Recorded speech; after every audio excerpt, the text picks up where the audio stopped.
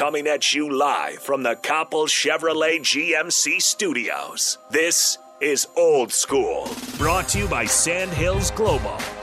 Broadcasting veteran Derek Pearson. When you find something that moves them, that makes them smile, celebrate it. That's your task. That's your superpower. Nebraska Football Hall of Famer Jay Foreman. Rifles a pass. It was tipped. It's picked off by Foreman. He's at the 15, 10, 5. He'll score! On 93.7 The Ticket and theticketfm.com.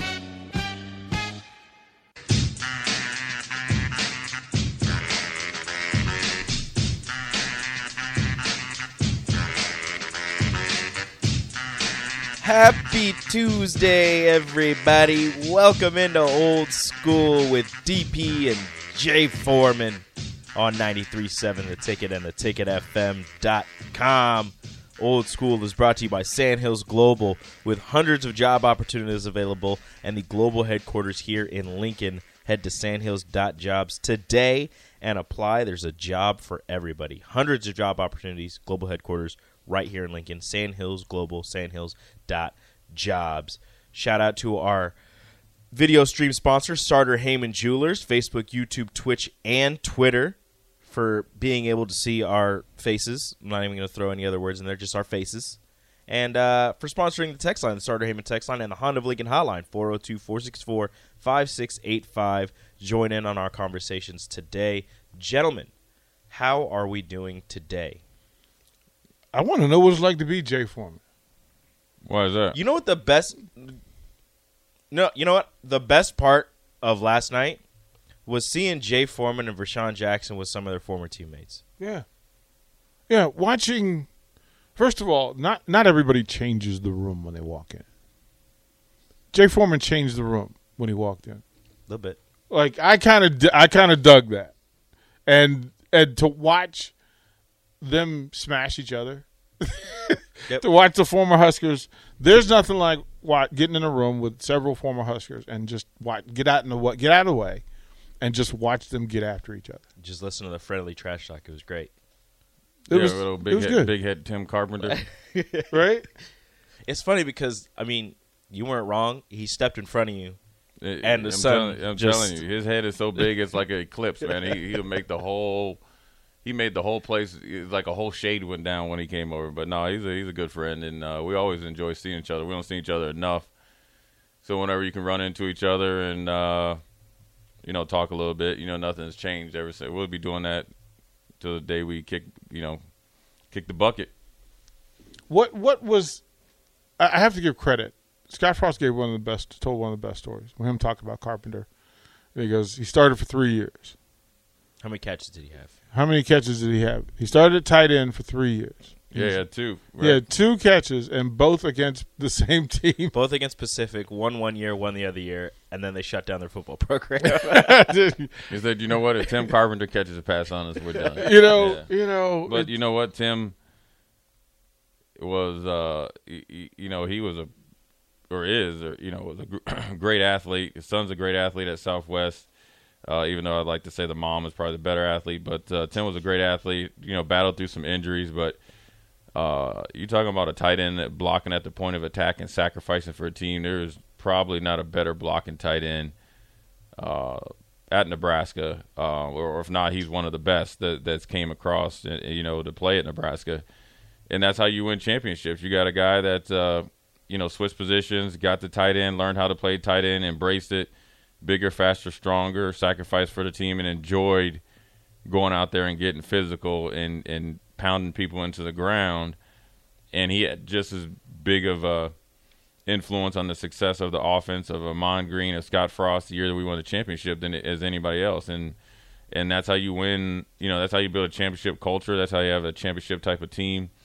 And that's why Tim always has, as much respect, amongst, teammates and former players as anybody, because he laid it on the line and made a sacrifice for the betterment of the team. So it's the 2 catches are one thing, but at the end of the day, his pancake numbers were legendary. What he was doing, I mean, he literally enjoyed putting people into the ground. He wasn't a big cut block guy or cut block guy. He's a base block, get after you and drive you into the ground. So really, really strong, physical, quick, and athletic, and so he was a handful out there as tight end. It was fun because, first of all, he and Rashawn sitting next to each other, just giving each other grief, right? The whole time. Yeah, it's like, well, who's the starting tight end? And they both raised their hand. And it's like, who's the better tight end? They both raised their hand. It was cool last night.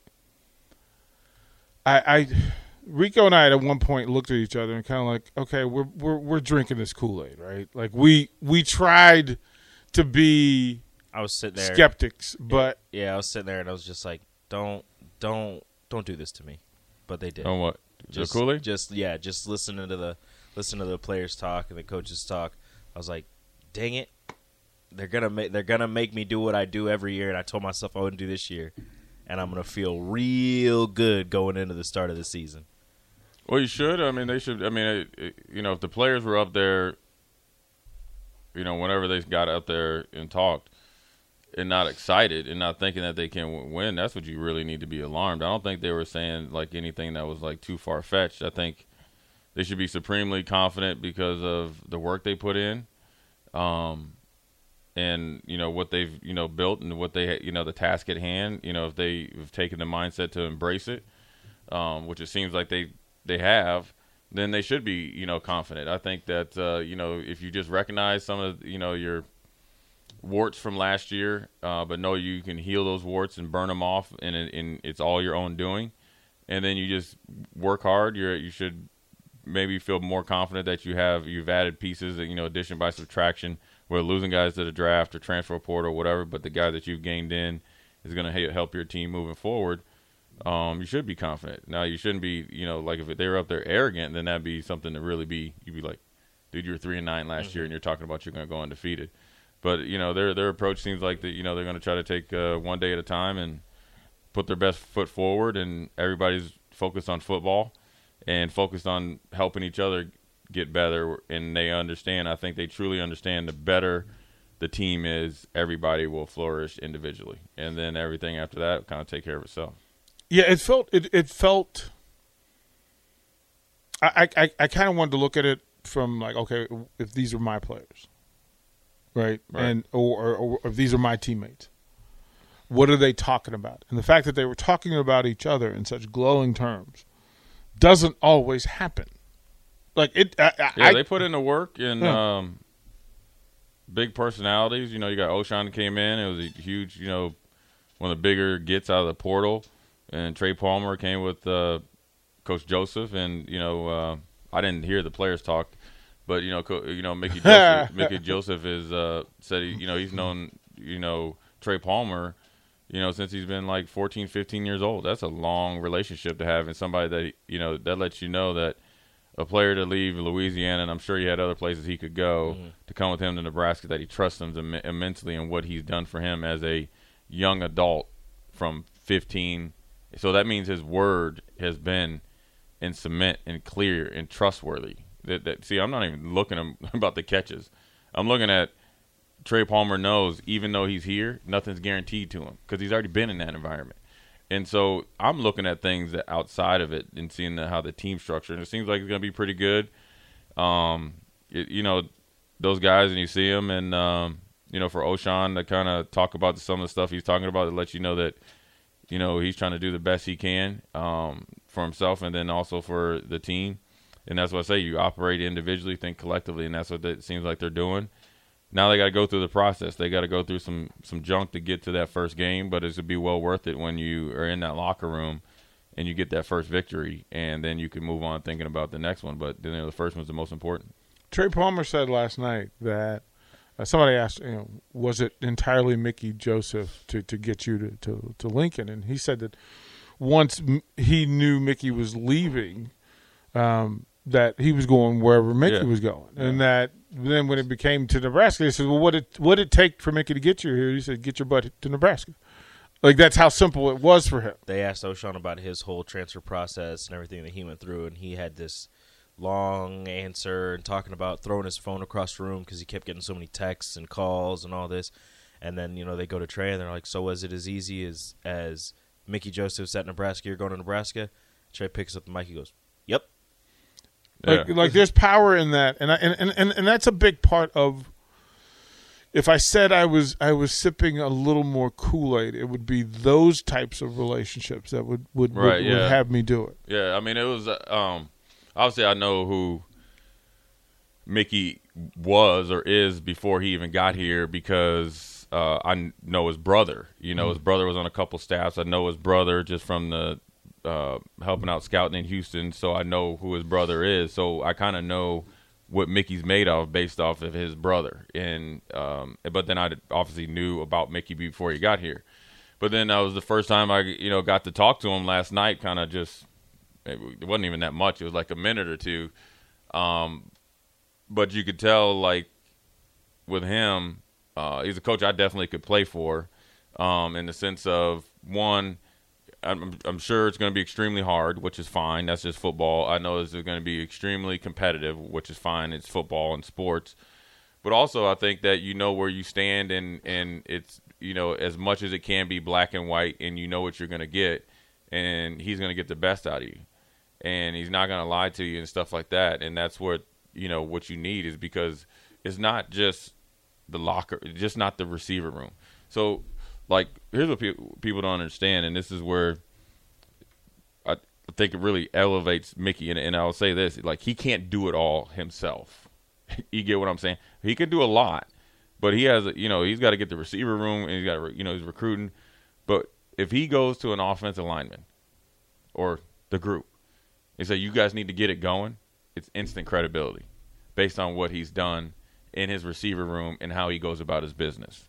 He can go to defense because he knows what it's like. He can talk to a DB about going up against Ohio State receivers and help Newsome or Hill or Omar Brown or Farmer or Buford or whoever's in it, and say, okay, this is what to look for. This is when you're this type of receiver, this type of route, this is what he likes to do, what he doesn't like to do. So he can kind of put his stamp and be infused in the whole team based on just who he is. Nothing's fake about him. He is what he is. He knows what good football looks like. He played here, so he knows he knows. He came from Louisiana to here. You get what I'm saying? And played. So he knows what it's like to take that transition. So when he's talking to a Trey Palmer or I'm sure he had at some point in time had talked to O'Shawn Mathis like in the process, he can actually give real life examples of what it's like. And it probably was a little bit more harder decision back then because obviously Lincoln wasn't built up and it probably definitely wasn't as diverse. Whereas now you can talk about some stuff that O'Shawn necessarily wouldn't be exposed to, but these are things that you can kind of curtail and say it's not like what everybody's telling you it is. And so that's a great thing to have a guy on the staff that can do that, and he's all about football. He's all about coaching, developing, and all that stuff. Just because he's hard on you doesn't mean he doesn't like you. Actually, then when he's hard on you, he actually probably likes you more. And so I think that, and then plus he's kicking it to him straight. But again, I will say this, he can't do it all on his own. And he even said that when we were talking. And he shouldn't have to. And that's also, I want to say, he shouldn't have to do it all on his own. And not that saying that he is, but I'm saying, he's It didn't feel like last night that they were carrying burdens, extra luggage. No. Like that's the first time in 3 years, being around the coaches for that duration of time, that it felt like not only Scott Frost, but that Chenander and Mickey Joseph. It felt refreshed. It felt relaxed. Right? The confidence, the quiet confidence, superior confidence. That's what you should be wanting, man. It's like I say, when you walk, that you should feel like the ground shaking, like I'm coming. You know what I mean? And that just comes from, for me, from what I've been through, going through as a player, you always feel like there's nothing harder that I'm going to go through football-wise than being through Nebraska two-a-days. Now, I'm sure back when Alabama was there with Bear Bryant and they were the Junction Boys, I'm sure, right? But at the end of the day, I'd put our two-a-days up against anybody. So as you go through the process, that's the assistant coaches are doing such a good job recruiting, developing, and through the offseason. I think it also helped that they're able to, don't quote me on this, I think they're able to kind of do more stuff now. I think the NCAA passed the rule where they could do a little bit more. So, they're able to kind of really get involved with him, and then you like the leadership of the team. Obviously everybody's going to be talking about the quarterback day in and day out. I think that'll probably shake out pretty quickly. I don't see how it couldn't, but whatever. Then I think after that, as you go, it'll be steady Eddie, and that should be very, very competitive. I think truly having competitive alpha players, they have more of those. That part. Alphas. When they got up on the podium last night, so dogs, like not the dudes that telling you that you're these are dudes that live it. It was different. So it's Trey, Garrett, O'Shawn on the podium. And what struck me, and again, people can call me on it if you disagree, but Rico, didn't it look like a Big Ten contender? Yes. Right? Like just looking that's at not O'Shawn. to begrudge anybody else, but looking at O'Shawn and Garrett together, Trey together, it looked like what it should look like. And it sounded like what it should sound like. Yes. Yeah, I mean, they were up there. They look physically good. I think they're ready to go. Look, it's not going to be easy. I mean, it's like you're not. The Big Ten's not getting any easier, but I think they're mentally and ready to go. I mean, it's time for guys to step up. I mean, there is no time for waiting. There is no game or day off or week off, and I think they all know that. And from here on out, that's the way it is. Through this season, next season, from here on out, the expectations should never dip to where they were before. And everybody should embrace it, and that's just the way it is. A lot of time it sucks, but at the end of the day, your expectations should be high. You should be wanting to be, instead of proving people wrong, you should be wanting to prove them right. Like I told you, Nebraska's legit. I told you that we're going to be good this year. I'm showing you that we are versus, oh, we're proving you wrong because you think we're going to be 3-9 again. I mean, who wants to be that? Who wants to be, not a charity case, but who wants to be like that? Yeah, nobody wants to be in that space. There's so much to talk about today. Well, toward the break, Rico will get us what's up. But there's so much in what happened last night. Different conversations, different people and spaces. Lots to talk about there. But up next, Rico will hit us with his music and tell us what's up on the ticket. You're listening to Old School with DP and J. Download the mobile app and listen wherever you are on 93.7 The Ticket and theticketfm.com.